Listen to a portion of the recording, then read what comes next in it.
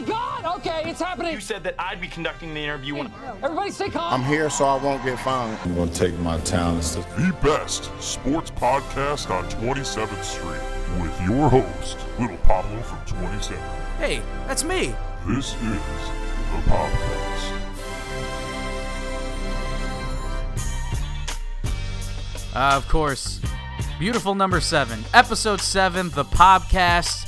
This episode, I'm not going to lie, and when we bring in my next guest, he's going to emphasize that as well. I will say, it's probably brought to you by caffeine, because I am not going to lie, I am going off a pretty strong coffee drink that I had, but that just means a lot more energy, am I right? Oh, there was a great voice crack, hopefully you heard that. But anyway, welcome again to episode 7, a great edition of the podcast. Great guest, too, that we've got lined up, another good friend of mine. So, without further ado, I am ready to introduce this person. Our guest for episode 7 is a man that I love to describe as fun, energetic. Let's see, a couple things right over there. He currently is an outgoing senior at Michigan State University. We have a little bit to talk about there. But anyway, he also writes and is an intern for the Detroit Free Press. And yes, because he writes for Detroit and all that, the Detroit sports. He is a Detroit sports fan. On top of that, he is also the captain of Michigan State's ultimate Frisbee team. Ladies and gentlemen, Souichi Terada. What's up, man? I'm good, man. Thanks for having me. For the record, I've been waiting for this invite for weeks now, ever since Pablo first started this podcast. So I finally got that. You sound bitter. No, man. Hey, 7 isn't that bad. Lucky number 7. Also, all of your other guests are like actual people. Well, I'm still a student, so I'll still take it. So I'll take the position I'm at now, and I appreciate being here. All right. Well, hey, like I said, folks, Souichi and I, of course, we know each other through the Asian American Journalists Association, too, so that's how we met. We're also co-recipients of the same scholarship from this past year with the Jimmy and Su Fong Yi Scholarship, sponsored by Don Yi, Tom Brady, and Jimmy Garoppolo's agent. But Souichi and I kind of have a little bit of a back-and-forth nature with each other. I'm from Chicago, he's from the Michigan area, and he is a huge Detroit sports fan, which we all know, folks, is Detroit sports. It's pretty atrocious. I will have to say that. Yeah, this is right off the bat. Goodness. We're doing hot takes right off the bat. Souichi, what do you got to say? What you got to say? So the thing is, I can't really say too much, just because Detroit sports is kind of on a down low. When the Pistons and Lions are kind of repping the city, it's not going too well. Obviously, the Red Wings are pretty down right now, and so are the Tigers. But I can't really say too much, other than the fact that the Bears haven't beat the Lions since when? It's been a minute.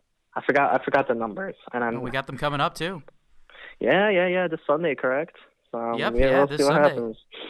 Well, that's the thing too about the. Oh, yeah. So that's. Oh. What you gotta say? I'll let you lead off.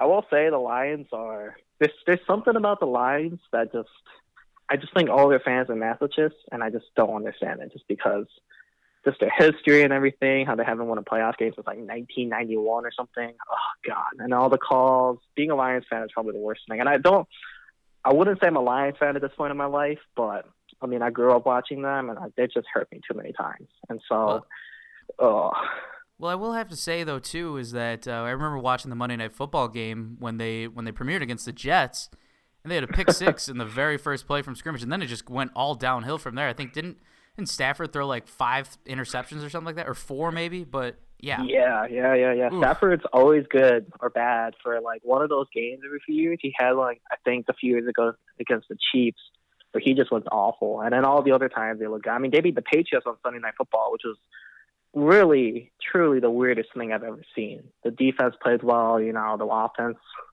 kind of was serviceable, I guess, and they pulled out the win against Tom Brady, Bill Belichick, and the Patriots. So that was just the inconsistency of this year's Lions is actually really fun to watch, and just all the fans squirming and everything. But we'll see what happens on Sunday against the Bears. It's interesting when you say that inconsistency is the highlight of your season. You're in for a wild ride when you use the term inconsistency as almost a positive note. But I think you're absolutely right, is that a lot of people just completely wrote off this Detroit Lions team that they probably wouldn't have won a game up until this point. And yet The NFC North is just a little out there right now. The Chicago Bears are at the top right now of a half game. You've got the second and third teams with, I think right now, Minnesota sitting at 5-4-1, and the Packers are sitting at 4-5-1, and then you've got the Lions at the cellar. But still, I mean, it's not like that somebody's running away with this division. You've got who knows what the Lions can do. Honestly, man, who knows? Yeah, that's the thing too. The thing about the Lions is that they look good for spurts, and I mean, I mentioned that Patriots one, and they, kind of just ran it down the throat of the Dolphins, who are a so-so team, and then they come back and lose by a couple touchdowns to Seahawks, and they give up 10 sacks to the Vikings. So you just kind of see that, and I just don't see a playoff team in the Lions. And even if they did make the playoff, I just don't think they would win a game, just because there's something about that monkey on the back about the Lions. But, yeah, like you mentioned, the NFC North, I mean, you look at this division, and Mitchell Trubisky, I know, has been good. I actually just picked him up in fantasy in one of my leagues. So hopefully he does well. I missed out on him. I should have got him. It wasn't in our league, but I know he's been playing pretty well. And I mean, for, I believe, a second-year guy, I mean, well, what more can you ask for? You could probably argue that he's probably outplaying Stafford when Stafford isn't playing up to his strength, I guess. And obviously you got guys like Khalil Mack, who is just I'm personally scared of that guy, and I don't play football. So there's something about that Chicago defense. All the praise for them, just because they're one of those defenses, the Chicago defense, that just kind of comes out of nowhere, and not just from a fantasy aspect, but from an actual football aspect. They've been playing really well. Yeah, no, absolutely, and the defense has been great. We saw how they did against Buffalo as well, and they just put on a show. Offense, of course, looks great, and especially since it's pass first with Matt Nagy. Trubisky, I think, is doing significantly better in this new offensive system for the Bears, and it's really paying out. I can't say that I don't know where the Bears are going to be at the end of the season, but it's good to see that Bears fans are excited again. It's good to see that, and also, I do have to say this. I'm not trying to call anything right off the bat, but Mitch Trubisky has yet to win a divisional matchup. I'm just saying. So, Souichi, that could happen. I'm not saying it is going to happen, but I'm saying. Like you just jinxed it for him. There's a chance, man. Yeah, absolutely. And honestly, realistically speaking, this is probably the game that you kind of want to get that first divisional win against the down Lions team. I believe the Lions are headed on the road this weekend too. So that's a really important game for the Lions, because if you lose that, sitting at 3-5, I mean, you're 3-6 and probably outside the playoff picture, especially down the stretch. I mean, you got tough teams like the Rams, and obviously you have to play the Packers again, Vikings again as well. So this is a very make or break week for the Lions. I don't have too much hope for them. I don't know why people do. There's something about this franchise that I think is cursed, which is a really sad thing, because you look at Michigan as a state, and we love our football. I mean, you look at Michigan, you look at Michigan State. There are a couple of G5 teams and everything, but this state has been very successful football in the college level, and then you see the Lions, who have been pretty much irrelevant since the 50s and 60s when they won all of those NFL championships. So it's a shame. It's the Lions. I don't know. There's just so much pain and sadness that comes from that franchise. Pablo, I don't think you'll ever understand it, but it's a bleak situation down there at Ford Field. Well, I do remember watching a Super Bowl game being played at Ford Field. I will say that. Yeah. Honestly, it's a nice venue. Yeah, I think the Steelers played in or something. Yeah, I want to say it was the Steelers. It was the Steelers did play there. Just having some fun, pokes of fun. Oh, well. But yeah, Souichi, once again, huge Detroit sports fan, and bless you for having that patience. Oh my goodness, it's well. I mean, the Detroit Pistons, though, what's going on currently? That's I don't even know what to call it. Just kind of going through ups and downs. Blake Griffin's looking great though, and of course Andre Drummond. But I mean, when we were both growing up though too, the Detroit Pistons always were that nitty gritty team. They had that awesome starting five lineup with Billups, Rip Hamilton, Tayshaun Prince, the Wallaces. Those I always loved. I remember playing NBA Live when I first got that game. That was the team that you wanted to play with on NBA Live. Yeah, and I mean, the Pistons, from a historical NBA standpoint, they're just such a great franchise, because you look, obviously you got those starting five to go to the 6 Eastern Conference finals. They won a ship in full forward, but you look at the Bad Boy Pistons all those years then. By the way, the ESPN 30 for 30 on the Bad Boys, must watch. I watch that at least once a month. That is one of the best 30 for 30. Yeah, absolutely. It's incredible. And the thing is, too, you could argue that MJ would have never been MJ, realistically, if it weren't for the Bad Boy Pistons. So there's a little bit of that as well. But, yeah, it's weird because, you say Blake Griffin is playing well, but the thing is, like, Blake Griffin is not like a stereotypical Detroit Pistons star because you look at all those years back. You look at Isaiah Thomas or Joe Dumars or even Chauncey or Ben Wallace. Those are those grit and grind guys who are so blue collar, just like the city.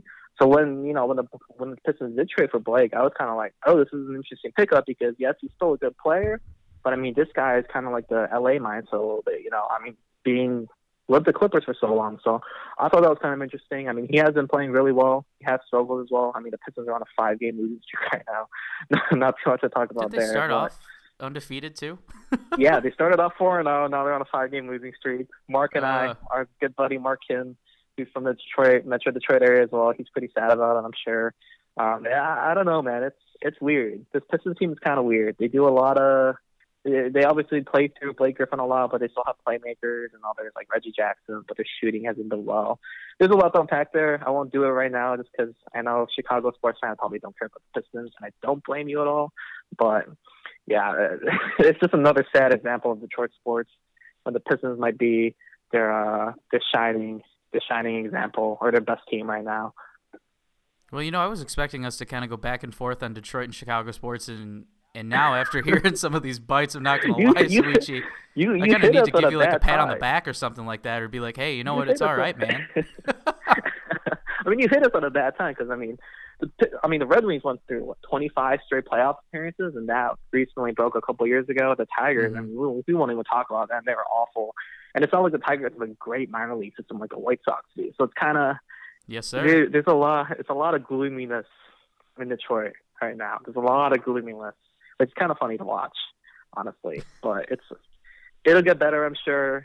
They have the right people in mind, I bet. And then it'll cycle through again. But you did hit us at a bad time a little bit. I will not lie.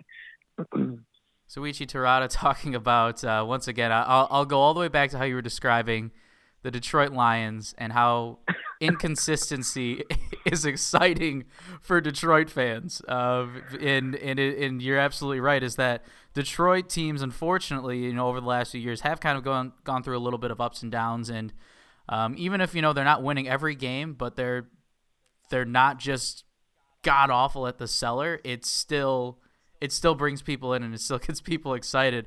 So yeah, inconsistencies is I'll quote you on that one and we'll go with it from there.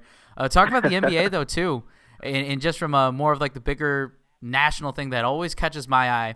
Last year too, with the first time the NBA unveiled their great partnership with Nike to have some cool jerseys. Although in the beginning, the Nike jerseys were being ripped a lot, but yeah, they were pretty awful at the beginning. Yeah. So yeah, let me first backtrack on that one. Is that they were pretty awful in the beginning, as you said, but now they've improved a little bit. And on top of that, the other thing with this partnership too is that they unveiled what were called quote City Edition jerseys. Now I remember last year when the Bulls unveiled their Chicago one based off the flag. That was super cool. That's honestly I got that hoodie too, where it has like the Chicago script and it's in the blue and the red. All of those things. So it's super cool. So Souichi, I wanted to ask you, what do you think so far? And we could break. Well, of course, I want to break these down. What do you think about this year's edition so far? They're good. I kind of have a web page up right now of all of the jerseys, and honestly, I think it's a really cool design. They're a lot better than the sleeve Adidas jerseys that Adidas kept trying to push, but nobody really wanted to go for. Those are awful. I just go through Chicago, it's like you mentioned with the flag and everything. They're pretty. I guess my one big complaint though is that I really do think the ads kind of take away from it, especially if they're just so if they just clash with the color scheme so much. Because I'm looking at some of these. I'm looking at like the Bucks one, and it's like the Harley Davidson logo, and it's a nice clean jersey, and then you kind of have this orange and black, kind of just these words right there. So that's a little bit of a shame with the Nike jerseys, but money and everything, so it's okay though. But these city jerseys, man. Let's get the elephant out of the room here. Miami has the best one. These Miami Vice jerseys. They're beautiful. I think I'll probably grab a Dwayne Wade one soon. especially because we got the black ones this year. Yeah. Oh man. Well, it was actually crazy too. Well, so when Dwayne Wade was announced that he was going back to Miami at the trade deadline last year, this was already when Miami had released their design for the Miami Vice jersey, and as soon as Dwayne Wade came back, the jerseys there was a waiting list, and some of the jerseys would be delivered till June. This is of June of this year. But at that point, this is like early February of this year, excuse me. And everybody wanted a Dwayne Wade Miami Vice City Edition jersey, and there were just so many orders put in. I want to say traffic on the website was up by a crazy amount. Like the Miami Heat online store had never seen this much traffic, and it was insane, and rightfully so, because out of all the jerseys, those are the ones that caught my eye. I like this year's, but in comparison to last season where it was a white jersey, love the way that looked. And I'm curious, I wonder if they could have gone with a different scheme. I mean, the black looks sharp though too, so I'll kind of describe it here. Same Miami Vice colors. You've got that blue and kind of like a hot pink. You've got a hot pink, so you've got that, and then it's a black jersey. The Miami script looks super, super cool. And it looks sharp. Like I said, looks super sharp. I really like the white jerseys though too, and how the colors kind of popped a little bit.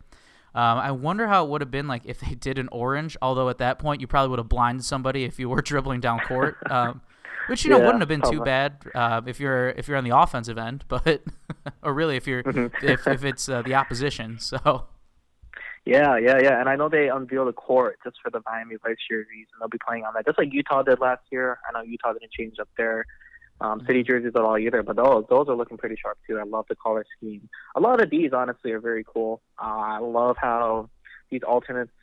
I love how they just have alternates, honestly, because I mean, some teams just don't really have them. I know not all of them have unveiled them, but it's kind of boring when you only have the same two jerseys over and over. So I think the NBA does just such a great job in terms of marketing and everything, their players and their jerseys and their league in general. I think this is just a natural next step, and I honestly. Even the worst ones I love, just because obviously there was some thought put into this. Absolutely. And yeah, just some more to point out too. I think they're the ones that I really like. Actually, the Philadelphia 76ers, their thought behind everything is incredible. And this is the Philadelphia 76ers paying tribute to the Rocky and Creed films. So it's super, super cool with looking at this one. And on top of that too, also if you follow them on social media, they actually did like a whole behind the scenes thing on the entire photo shoot that they did. They went to different places in Philadelphia, including the ring that they trained at. They also went to, it was cool. I forgot. I think it was, can't remember which player it was, but they also went to the iconic scene where Rocky Balboa was in the meat locker, or the meat freezer, just using that as a punching bag, and they had one of the players in like the warm-ups and the jersey, and it was cool. And Ben Simmons is also in the boxing ring. Markelle Fultz is at one of the restaurants that they were at. It's a really great job by the marketing team, and a wonderful job, great design, and how they kind of made it look like a little bit of a clash between boxing shorts and also basketball shorts, throwing the star design too that you see in the boxing ring too. It's, once again, job well done by the Philadelphia 76ers. Another one of my favorites. I know I'm a Chicago guy, but the one right now that I see for the Bulls, it doesn't wow me, but at the same point, I like it. I guess that's what I'll go with. It's consistent, I'd say, and I think it's just nice and clean. Plus, it pays a little bit of homage to the city and everything with the flag, so I'm personally a big fan of it. I think it's way cooler than the Pistons one. The Pistons one's just kind of like, it's just kind of bare. Mm-hmm. There's nothing I guess like redeemable. There's nothing like super specific about it. I mean, I get it's Motor City and everything, but I've been hearing that for years. Like, at least try to change it up a bit. And also like black. I will say black alternate jerseys are kind of boring. Everyone kind of does them, but and honestly, one of my favorite ones looking at this right now is Denver. I always kind of love that, like, the rainbow look for the mountains and everything, and the city, and, like, the retro kind of throwback look. And so giving it a nice modern twist really added to it. I think those are probably one of my favorites other than the Miami Heat ones. Yeah, no, this is Yeah. This is a really, really cool one. And like you said, with the Denver Nuggets jersey, paying homage to the old jerseys from back in the day. It's a nice touch. It's a nice touch to kind of pay homage once again to the cool rainbow design, like the modern feel to it too. Let's see what else. What are some other ones too, like that we're looking at? Oh, this was I have no idea how I didn't talk about this yet. Minnesota Timberwolves. This is a nice straightforward design, but the reason why I love this one so much is because of the hype video that they made for it. Did you see this yet? No, I'm not. So the Minnesota Timberwolves are doing a tribute to Prince, similar to like what the Sixers are doing with Rocky. Instead, Minnesota Timberwolves are going with Prince, and they released this super cool advertisement about Prince, and it was Karl Anthony Towns riding a motorcycle through downtown Minneapolis. It's dark, it's late at night. He rolls into Target Center and takes off the helmet, and then you realize it's Karl Anthony Towns, and all of a sudden you hear "Let's Go Crazy" by Prince, and it just gets you hyped up, especially if you're a big 80s rock fan, which, I love classic rock, and listening to Prince, it gets you excited. And knowing how big of an impact Prince had on Minnesota, I mean, that was really, really cool, and once again, got me excited, getting to see the jersey. The colors are sweet. It's kind of like, it is like a little bit of a black, but you can kind of see purple is fused into it a little bit, and it's, once again, a fusion between hot pink and purple. Looks super, super cool. So if you haven't checked that out yet, please go ahead and watch the trailer for the Minnesota Timberwolves jersey unveiling, because, like I said, it is insane. I love it. And that is a good point, too, just to give a little bit of love for the Timberwolves, who, as a franchise, kind of needs it right now, obviously, with everything going on behind the scenes and all the jockeying for position and Jimmy Butler and everything. So good for Timberwolves fans to have at least that in their pocket. Absolutely. And, thinking about some other things, too. Oklahoma City, paying homage to, I believe, let me see, just to double check. Yes, it is. The native colors, turquoise, all that, looks really good to the Native American heritage. This one is a really nice design, too. I really like this one, and it works well with the color scheme, of course. They're sticking to those colors. I like that one. This one, what I'll say is, too, the OKC, how that looks, love that. Love how the OKC looks on the chest. Yeah, I like the font, yep. And I like that, too, just because OKC, I mean, with the fun and everything, ever since they moved from Seattle, I think they've been kind of a little bit basic. I mean, some of their jerseys from last year with Nike were good, but throughout the Adidas era, there was really kind of like the dark and the whites, and it was pretty boring. So I really like this alternate. I want to ask, what do you think of the Nets jersey? It's the one with the they have the rainbow, the big inspired ones, the multicolor. I do what are your thoughts appreciate on this. That? I do really like this design, and as it says right here too, they're honoring cultural diversity, swagger, and a Brooklyn icon, and it's the Brooklyn camo, as it's called, and they want to give a shout out to Christopher Biggie Wallace, good old Biggie man. So yeah, I just realized I read his name just like that. But yeah, no, it's a cool homage to Biggie. It's nice, it's subtle. Honestly. I guess that's kind of my take on it. I know it was pretty short, but yeah, that's what I would go with. I do really like this one. The more I think about it, and and it's Biggie inspiration. Super, super sweet. What do you think? I like them. I think I like the city jerseys, and I kind of mentioned this before because it does give each city of the NBA like its own character, and I think that's something really sports franchises, at least with the Big Four, haven't really done too much. And I think, acknowledging that each of these cities, while the players might not be from there, a lot of the fans obviously care about the city, and kind of giving them some love is such a great move. Though I will say, some of the the Suns one, I don't really know what they're doing here. Besides, I guess just changing up the color scheme. I'm not too big a fan of the Suns, so I guess some of these aren't the best, but I love the concept in general. It gives the NBA another little spice to it, and even though it doesn't really need it, with kind of all the drama going on between teams and everything and players, but I will continue to add to my take that the NBA is the best league, and I cannot be convinced otherwise. Oh man, hot take right there. Hot take, but still, sweet man. Is it really a hot take though? I feel like That's this true. is like all the off court stuff, and I mean, I can point to so many. I mean, you look at Game of Zones from Bleacher Report, and you just look at every single detail. That there's kind of like the NBA culture, like NBA Twitter and everything. Like there's just so much detail, so much off the court stuff that it's not just the on court product, which has kind of sucked in recent years with the Warriors and everything. But all the off court stuff really adds to it, and especially with the other leagues maybe not being as transparent, or with the NFL, the no fun league and everything. That's my take. So I'm sure though I'm very Americanized, I don't really watch like international soccer too much. So I've kind of been told by some of my soccer friends that I'm wrong, but I'll stick with my take for now. Mm-hmm. All right. Well, yeah. So this is interesting though too, because this the jerseys, as you were mentioning though, bring a really different feel. It's fun. It's cool. It gives fans an even bigger sense to identify with the team and truly be proud of who their fandom is with, and it's a different type of marketing too, and it's unique once again.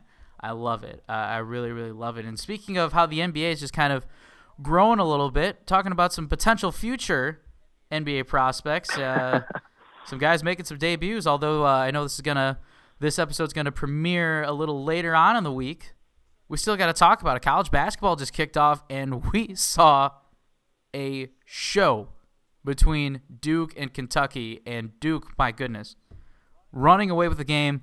And I will say this, all right, I finally got what I was waiting for, seeing Zion Williams shoot the ball. And boy, did he look good in his debut. Mm-hmm. And I mean, I'm wondering how many teams are going to tank to get this kid now. And obviously the lottery odds and everything is different now, but I mean, watching that game last night, I will admit I don't watch too much of Duke Kentucky because I watched MSU Kansas, and I got and so after that I was kind of like, all right, let's go check election results. I was watching it passively, but Zion Williamson, man, I mean, this kid's only 6'7", but he has legitimate bounce. Kind of crazy to think he's only 18. He looks, and one thing too is that he just looks like an NBA ready player already. Because a lot of the times you have these these prospects who are still teenagers, but this kid looks like a full grown man already, and that jumped out to me. And you mentioned the shooting. I mean, with the NBA and shifting to 3-point shooting and everything, if this kid can shoot it and drive it like he showed last night all throughout, the college season, and just kind of grow off of that, I think this kid's going to be a superstar. And I was, like you mentioned, I was very impressed with what I saw last night. Well, the other thing too is that he's great. He can drive. He can shoot. You know what he's capable of too. He's a big body. He's strong. And the thing that I really like too is that ball handling was amazing, and he is really good with his offhand. Like he can drive and just he's a lefty, but has a smooth right-handed finger roll. Like he's just seemed really unstoppable. Especially on top of that, we also need to address that Kentucky was actually ranked higher than Duke, and they just put a smackdown. Not saying that this isn't going to be, this is necessarily a nightmare situation for Kentucky, but they definitely need to step back and to kind of reevaluate some things. But for Duke, we knew that they were going to be a strong team coming into this season, and they came to play.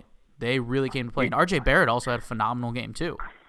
Yeah, I mean, it's a little bit scary watching the supposed number 4 team just beat up on, the preseason number 2 team. Like, Kentucky's ranked up there for a reason. They're very talented as well. And that was probably certainly not one of their better games, and definitely one of might be Duke's best game of the season, but that's a little bit scary. I mean, that's kind of like Alabama beating LSU last weekend. Like, you see such a team filled with talent just beat up on another great team. So there's a little bit of a scariness factor to it, though. I will say, I mean, it's a long season. We just started off. March Madness is still at least 4 months away, so the hype train there's a hype train, and I think it'll cool down in the coming weeks/months, but yeah, like you mentioned, that Champions Classic event is just it's such a great way to start off the season. I'm so glad that I know they're at least extending it through 2022 or something like that. Absolutely, I am really looking forward to that. And well, speaking of more college too, the college football playoff rankings have been released, and I cannot believe I'm saying this, although they're sitting at number 4. The Michigan Wolverines, a team I always cheer for football, is finally in the CFP rankings, man. I'm excited. I'm sure Souichi being a Michigan State student, but he has a little bit more of a background, or he has a little bit more of a fair say in Michigan State sports, but still, I am super excited about it. Souichi, how you feeling? How you feeling about this? Man, that Michigan defense, it's incredible. I mean, you look. I'm not. Now I've got break you on it down tape. by I've got a position Michigan groups. State student admitting that Michigan defense is phenomenal. Ha! So for the record, I grew up a Michigan fan, and I kind of ended up here. But that Michigan team, there's something about it, and I think they look a lot like the 2013 Michigan State team in a different way, in that they kind of have like this mantra. So Michigan has the revenge tour, and it's this 3 games. So the thing is, like, Michigan's coming off this 3-game stretch where they played Wisconsin, Michigan State, and Penn State, and those are supposedly the 3 of the 5 best teams in the Big Ten, other than Michigan and Ohio State. They beat up on all 3 of them. Like, none of the games were close. Michigan State was the closest game, and that's a rivalry game. Mm-hmm. So there's something about this defense, man. Rashawn Gary and Chase Winovich have just been living in the backfield. Michigan just got Rashawn Gary back, obviously, from injury. This defense, honestly, I've been saying this for a while now. I'd love to watch Tua and Alabama go up against Michigan. I think that would be a great game. And the thing is, too, I think Michigan has a chance. And I don't know if that's crazy for me to say, just because Alabama just looks so good, but Michigan's defense will definitely give them at least a chance in that game, and I'd love to see that. And I hope the CFP standings kind of stay the same as they are now, because we'll be able to watch that matchup. But Michigan, man, they look legit, and they kind of have the pathetic revenge tour going for them. So we'll see how the rest of the CFP season goes. But I guess, what do you think about the CFP ranking so far? I know Michigan needs to win out to stay in this spot. There's nothing that's guaranteed. I mean, we even saw it too with the Alabama LSU win. Now that LSU has lost to Alabama, they're done. There's no way they're going to come back. I of course I would have loved to have seen LSU in that, but I think that the committee is definitely doing a solid job. Like, this is pretty solid. You got Alabama, Clemson, Notre Dame, and Michigan. I think that is, of course, seeing Michigan in there is something that I'm ecstatic about. Notre Dame, to see them in there, I'm sure Fighting Irish fans are beyond excited. And the thing about number 1 is that, too, with Alabama, it never surprises me. Alabama, and I think everybody can kind of come to a general consensus. Alabama is just such a well-oiled machine.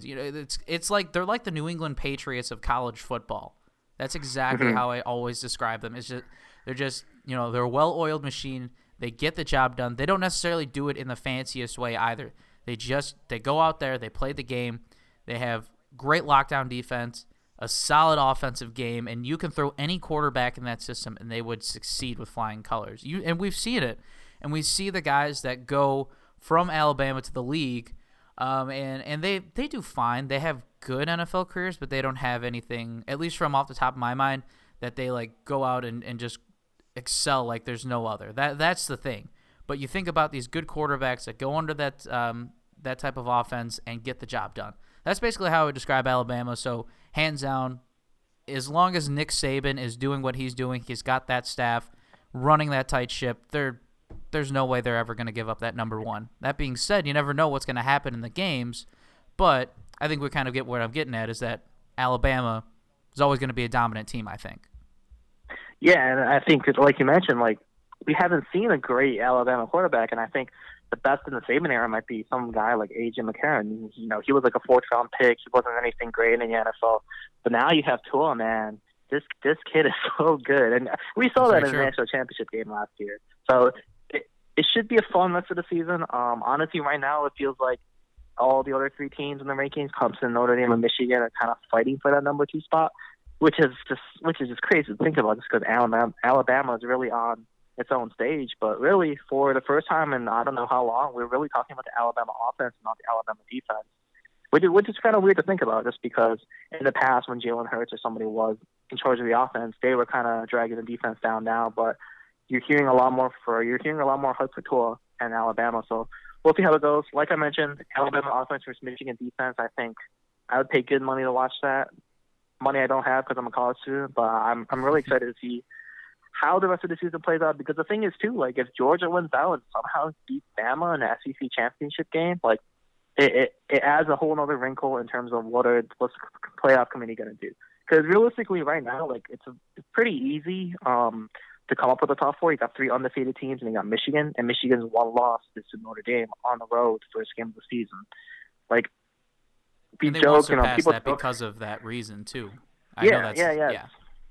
So we talk about quality losses a lot, but that's that's as quality of a loss as you're gonna get because it was a good game beginning of the year. But like you mentioned, like Michigan really does have to win out, and I think this is an interesting dilemma for Michigan State fans. And I've kind of been talking to some people that Michigan State plays Ohio State this weekend, and so if Michigan State beats Ohio State, then Michigan automatically pretty much has the Big Ten East locked up, and they'll most likely play an inferior Big Ten West team. So they most likely have the Big Ten championship game lineup. But if Michigan loses to Ohio State still, and they have that second loss, history has shown that like the playoff committee doesn't put anybody, even if you're the Big Ten champion, even if you're the conference champion, if you have that second loss, you're not going to make the top four. So it's a weird game. I'm not really sure how fans feel about it, but it's another nice little wrinkle. It keeps Michigan State kind of relevant, even though they haven't been great this year, which is great for me, I guess. But yeah, man, I love college football. I think it's way better than the NFL. That's another take for me, but that might just be because I cover it. But I don't know. What do you think about that? I think of course there's nothing that really kind of catches that overall feel like unless you're in a college football stadium. Like I've gone to a game at the Big House, and that environment it's just something else. And you're absolutely right though too, is that it's a big daunting task for Michigan too to win out, and that's got to be a big thing too for them. And I'm looking right now at a bunch of statistics, and I got to bring it back a couple years ago too, a few years ago, Michigan was in a similar position, but then they ended up losing to Penn State late in the season. Wilton Spate went down with an injury in that game, and I believe that was the big stage for Saquon Barkley, if I'm not mistaken. I could be out there, but anyway, Michigan kind of had a little bit of a collapse towards the end of the season. They looked great. They were dominant. They were undefeated up until they had that game with Penn State, and then they ended up losing to Ohio State. So they lost the last 2 out of the 3 games, and that Penn State was a big one because Penn State wasn't ranked at the time. I think Penn State actually ended up making it to the Big Ten championship that year. And they competed. They just basically competed in the Big Ten a whole lot towards the end of that season. But once again, after all that, I'm looking at it right now, and on the ESPN matchup predictor, Michigan only has, and they still have a good chance, but only a 55.4% chance of winning this game because it's at Ohio Stadium. That's a daunting task. Mm-hmm. If Michigan kind of goes like topsy-turvy right now, that's a big one. For Michigan to get a win at Ohio Stadium, in fact, they haven't even beaten Ohio State over the last few years. It's been a very long time since, not very long actually, let me go back on that. It's been a little bit. It's been a few years since Michigan has beaten Ohio State. Oh, and to do that, that'd be a big one. You hear about it all the time with Jim Harbaugh, is that he can't beat his rival. And that's the thing, too, is that I honestly expected Michigan State to beat Michigan this year just because D'Antonio has this kind of magic that he uses, and I think he tried to use it a little bit and it was tied 7-7, but Harbaugh still beat Michigan State and pretty soundly, 21-7. So I think I just keep thinking it's Michigan's year. Like you mentioned, like it's been a long time since Michigan has beaten Ohio State, and I believe that was the year when Ohio State only won 6 in section. They were sanctioned, and that was and so that was a down year for Ohio State, and they were kind of in transition years between Jim Tressel and Urban Meyer. And then once Urban Meyer gets there, he goes 12-0. Then the Urban Meyer train goes along for better or for worse, as we know now. But yeah, and another thing too is that Magic Predictions says 55% chance for Michigan, but Ohio State has looked very vulnerable these last 2 weeks. And I mean, blowout loss to Purdue, and that then was they barely squeaked by Nebraska at home, which is just insane. So I'm really excited for the game, but obviously we first have to see how Michigan does. Like you mentioned, there was that 1 year in 2016, Michigan kind of collapsed. I think they were lost 3 of their last 4 games, and it was by like 9 combined points, I think. And they kind of fell out of a Big Ten contention there. And that was probably, thus far, we don't know what's going to happen this year. But Jim Harbaugh's second year in that 2016 year was really his best team. But honestly, this team might surpass that just because he has a good quarterback now. Shea Patterson's great. He is. There's been so many times when either he's thrown a good ball, he's kept it on the option. He has another element to the game, another dynamic to the game that I don't think we've seen out of a Michigan quarterback in a while. Since maybe a Devin Gardner, maybe than Arnold Robinson, but that's way back and not way back, but in the early 2010s. So we'll Quality see. Dual threat for sure. Yeah, and I don't know if Shea Patterson's going to stay next year because he might elect for the draft because he is having a great year in a Harbaugh system. Harbaugh's kind of been touted as his quarterback whisperer. So it should be fun. I definitely think that this is Michigan's year. I just think there's no way at this point. Absolutely, and Shea Patterson too. Shea Patterson is just the quarterback that Michigan needed over the last few years too. Wilton Spate kind of was inconsistent, unfortunately, and now I know he's at UCLA. I haven't gotten to keep up with him over there, but at the same point, Shea Patterson is for sure. He's great. He can scramble, he can run, and that's the other thing too. Is that's what Michigan kind of lacked was a quarterback that knew how to react under pressure situations. And that was the big thing too. Is that he's a good passer, but he could also run. I'm looking at the stats right now. 67% on his pass completion, 14 touchdowns and 3 interceptions. Quarterback rating is insane right now. With 157.1 is his QBR. That's his QBR right now. Yeah. And also his rushing stats too. 51 attempts, 187 yards, 2 rushing touchdowns. But I will say this, the longest rush he has is 81 yards. That's a lot for a quarterback. I will just say that. Yeah. Shea Patterson was just such a great pickup from Ole Miss. Obviously, with everything going on down there in SEC with Ole Miss and everything, but when he got that NCAA waiver granted and everything, I kind of knew a little bit like this might be Michigan's team. Because the other thing too is that Michigan was such a young team last year. They went 8-5, and yes, they lost.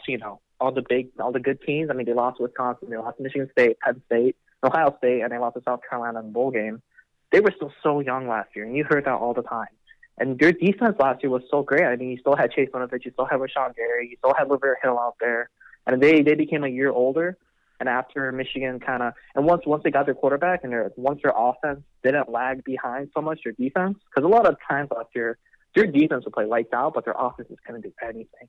So now you have a competent offense. You still have one of the greatest defenses, maybe in college football ever. I'll say that. They just look so dominant. And now you have kind of this perfect storm going for Harbaugh. And I don't know, man. I keep saying it. I just think it's their year. And it's weird to say this, covering Michigan State, I guess, but I don't really care how the Spartans do at this point. But it'll be good for the state of Michigan. I think Michigan needs a winner right now, as we talked about with Detroit sports a little bit earlier in this podcast. Absolutely.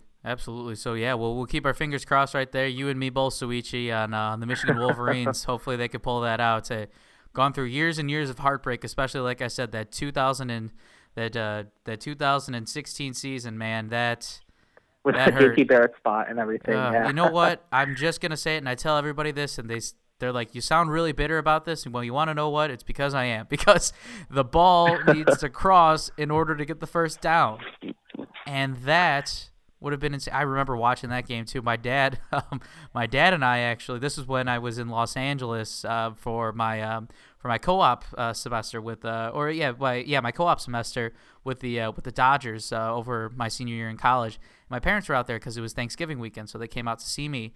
And my dad and I went to watch this game at a sports bar. It was also 8 a.m, and this sports bar in Los Angeles was just packed with people because this was a Michigan bar, and the game was at noon Eastern time. So we're just getting ready. We're waiting in line to go into a bar at 8 a.m. It was a great time, minus of course what the result was, but just especially as things got closer and closer to the fourth quarter. You saw that 20-yard field goal, or maybe it was like 30, somewhere around there. But that short field goal that Ohio State had is a chip shot, and then it just goes wide. Everybody just went nuts. The fact that they went into overtime, Michigan scores, and it's just like it's such a back and forth thing. Wilton Spate also had a huge 4th and goal conversion into the end zone. That was insane. And we were just ecstatic, and unfortunately, like I said, the result did not end up what we thought it was going to be like because of the vibe, but it just kind of brings back before the JT Barrett spot and then touchdown run that this felt really good. It felt really good to see Michigan football in this position. So I am being cautiously optimistic because of what I experienced a few years ago with, or a couple years, a few years ago with Michigan football. And other than that, though, once again, just keeping our fingers crossed for sure. So, Oh, no, go for it. Like you mentioned, that Michigan-Ohio State game was so great, but it got overshadowed by that J.P. Barris spot. That's kind of what I say about that you're going to hate me for bringing this up, but the 2015 MSU-Michigan game with Jalen Jackson. No. Rangers 420, as Mark D'Antonio called it. That was a great game. And I watched it a few times, not because of the ending, just because it was great football. But, I mean, Aaron Burbridge, Jordan Lewis all game. Connor Cook had a good game. That was a great game. Then the fumble happened, and so it's a little bit of a shame that a class game like that it kind of gets washed away by one play. I'm sorry for bringing that up. And the guy who became a meme out of it because of that play. Hey man, he I know he got to go to like ESPN, like SBs or whatever, and like got to meet D'Antonio. He's doing fine. A lot of my friends go to Michigan, and they've met the guy, which is really weird. And he always poses. I don't feel one bad. I don't feel. So is he like a celebrity? If I were him, I would pay. I would if people request, be like, "Yep, that'll be $5, and then I'll do it." I think he is. I know. I've seen like a year after that play. I've seen so many of my Michigan friends like post on Instagram with this kid, and I'm like, oh, apparently this kid's a celebrity now. I think he was a freshman too, so he was a freshman too. Awesome. So he's my age, so people like live like a floor below him or something like that. That guy's like the king of campus, though. That guy. Yeah, hey, that's like the LSU girl who was glaring at the camera on The Athletic did a great story on her. I love those stories just because of how absurd it is that people reach, kind of like this meme that is on campus just because of this like 2-second clip or something from ESPN or CBS or anything like that. So, what that kind of college football is fun. That actually, like that. Speaking of looking at the camera just becoming a meme sensation, another one that reminds me of it was a College World Series a couple years back, and it was a kid that kept staring at one of the dugout cameras, and the dugout camera just got him. They got him perfectly, and he was making faces, he was dancing, he was having this staring contest with the camera, and it was hilarious, and he was dialed in. The kid was not going to give up. He was relentless, and it was hilarious. Oh my goodness, yeah, that was one of my favorite moments out of there. But yeah, college should be fun. College sports are great. Love it. Looking forward once again to college hoops starting up for the Bradley Braves. They actually start as we record this. They're starting tonight. I'm also wearing a Bradley Braves shirt, so go Braves. Looking forward to Missouri Valley hoops because I was actually talking to somebody about this last night. Because of the way runs that Wichita State, the way that runs Loyola did last year too, of course. The Missouri Valley Conference is I don't even know how to describe this right now. The Missouri Valley Conference, is making a big name for itself too with these teams that are making big runs. It's not a fluke. It's not a fluke, and it's really great once again to see these smaller schools. And it makes me proud too. So hopefully Bradley or ISU, Loyola, those are the three big teams for sure that I'm keeping a lookout. Actually, Southern Illinois too is also looking great. I know, Souichi, that I'm not sure how much you dabble into Missouri Valley Conference basketball necessarily, but on my side, it is exciting, and to get to see smaller schools potentially prevail in this situation, it's amazing. It's really cool. Yeah, it's great. I mean, obviously Loyola last year made it all the way to Final Four. I believe Michigan kind of ruined that, but it's great watching all these smaller schools.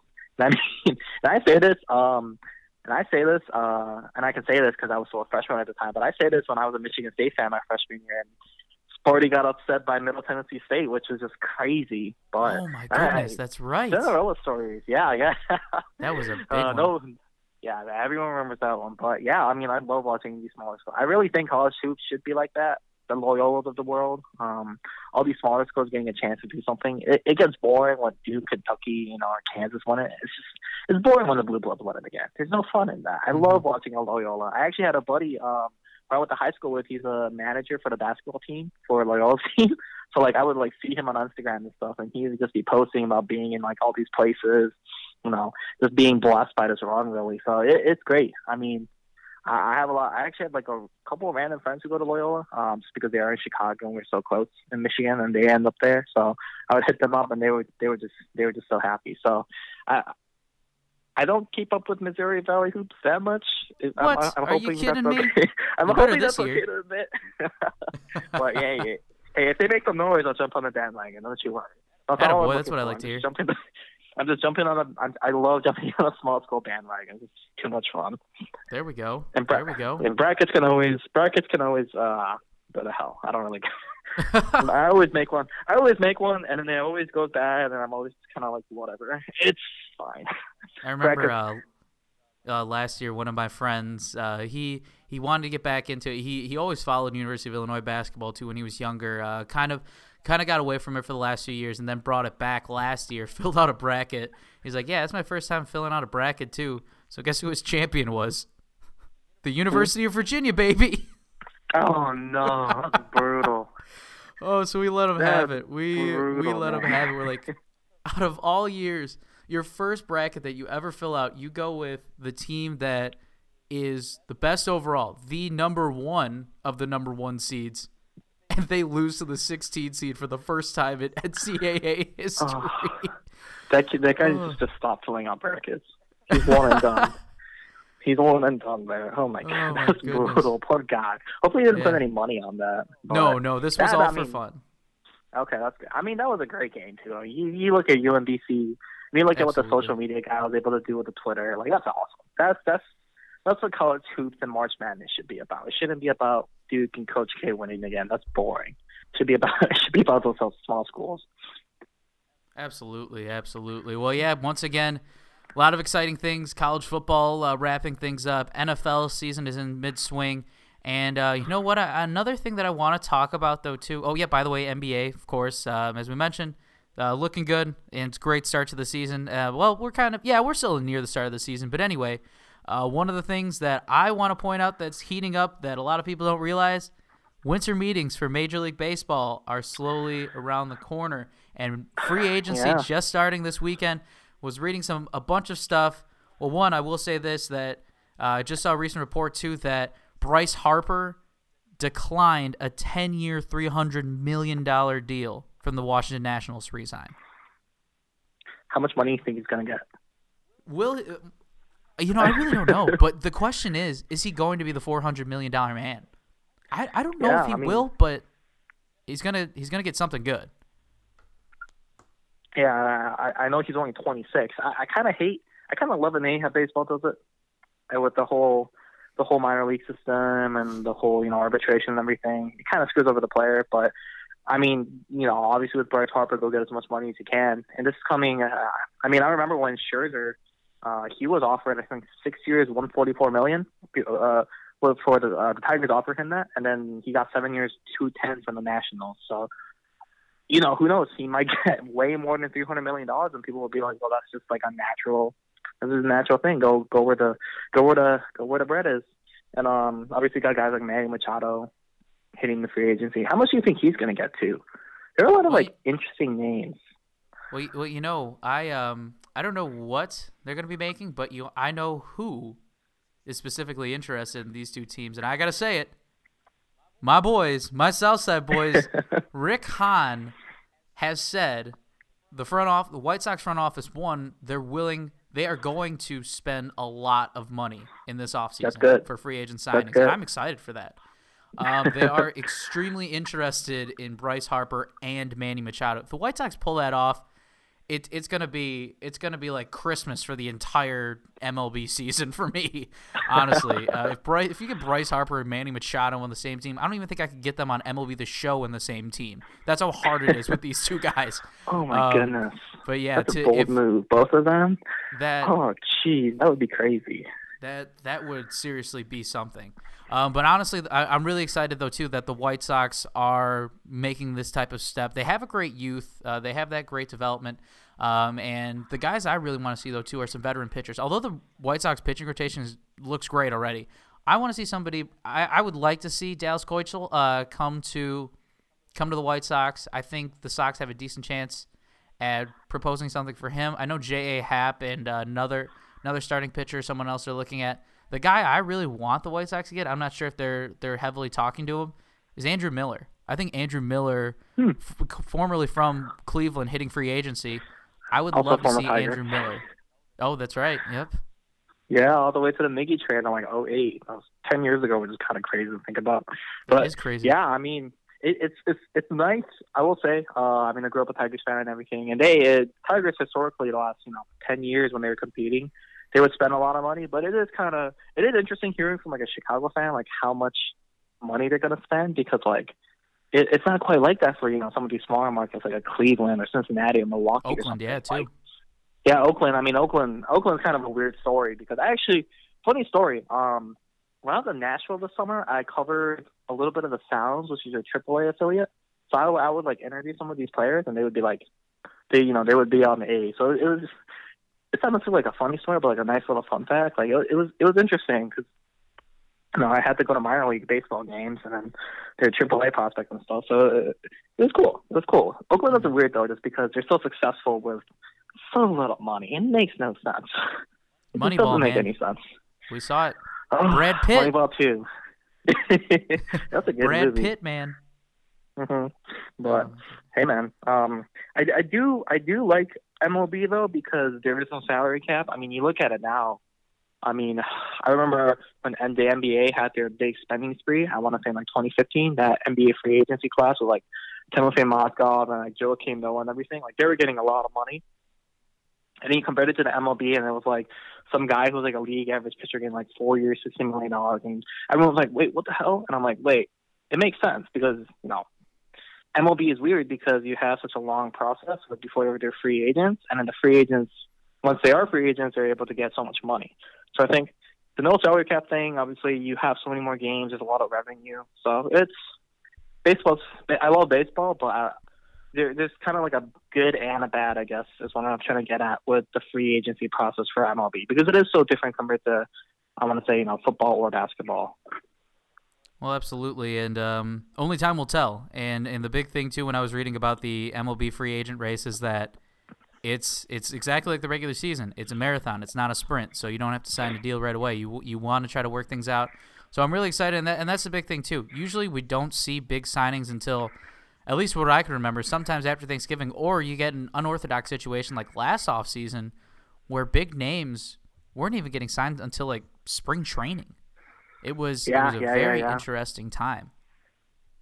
So I mean, when did Jake Arrieta sign? It was like, I forgot what it was, like late spring training. He was either right before spring training or in the middle of it, because Philly finally came up with that offer. Mm-hmm. So, and I remember reading articles about players and stuff being kind of mad that they weren't getting offers. But I mean, you look at guys like Yu Darvish who really underperformed, and I hate saying this because I'm Japanese and I love Darvish, but he basically put up a dud in the World Series for the Dodgers and a dud for the Cubs. So it sucks for these pitchers, especially if they're not getting paid as much. But you can't really blame the teams, I guess, for not signing players who aren't going to be who have legitimate red flags to kind of watch out for. So that's a little bit of a shame too. I feel so bad for Darvish. Yeah. Basically, it's a big investment for the Cubs, who kind of fell flat on their faces after a few of these big investments, and they went from leading the division to getting knocked out of the wild card race within just a few days. It's crazy. So you got that type of investment where they get you Darvish, and they're paying all this money, and the guy's not even pitching this year because of a big injury. So that's the thing. So we'll keep an eye out for that. But heading into the final sport is, I know, Souichi, you've got ultimate frisbee practice you need to get to. So so I'll make sure that you get to that really soon. But I do want to say one more sport too, and he actually touched on it very briefly. You touched on it a little earlier. Just 1 second. Oh shoot! I accidentally declined a call. Whoops. So yeah, this is work. I need to call them back in a few minutes. But I do want to say real quick to Coach Quenneville, I just want to say thank you so much for everything for Coach Quenneville. Unfortunately, the Chicago Blackhawks parted ways with Coach Quenneville, and I just want to say thank you so much for the Chicago Blackhawks. And finally, of course, I just want to ask you, Souichi, did you have fun on this show? Yeah, thanks, man. Thanks for having me. This was obviously a lot of fun. Shout out to Pablo Iglesias again for his newish job now. I know he's been doing some stuff for it. I love it. I love the offers references. I think people, everyone appreciates the good offers reference, so you can't really go around there. But yeah, thanks for having me again. Hope to do this again. Podcasts always are a ton of fun. But yeah, thanks again, man. I appreciate it.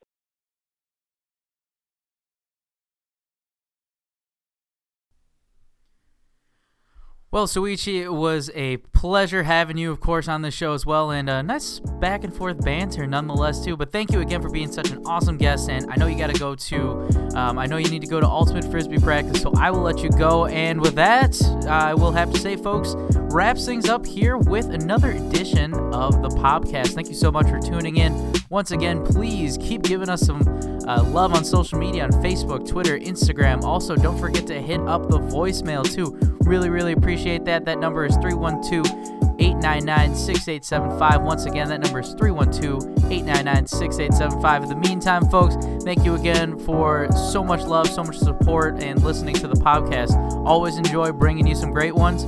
But for now, folks, and I'd just like to say this, make today the best day of your life.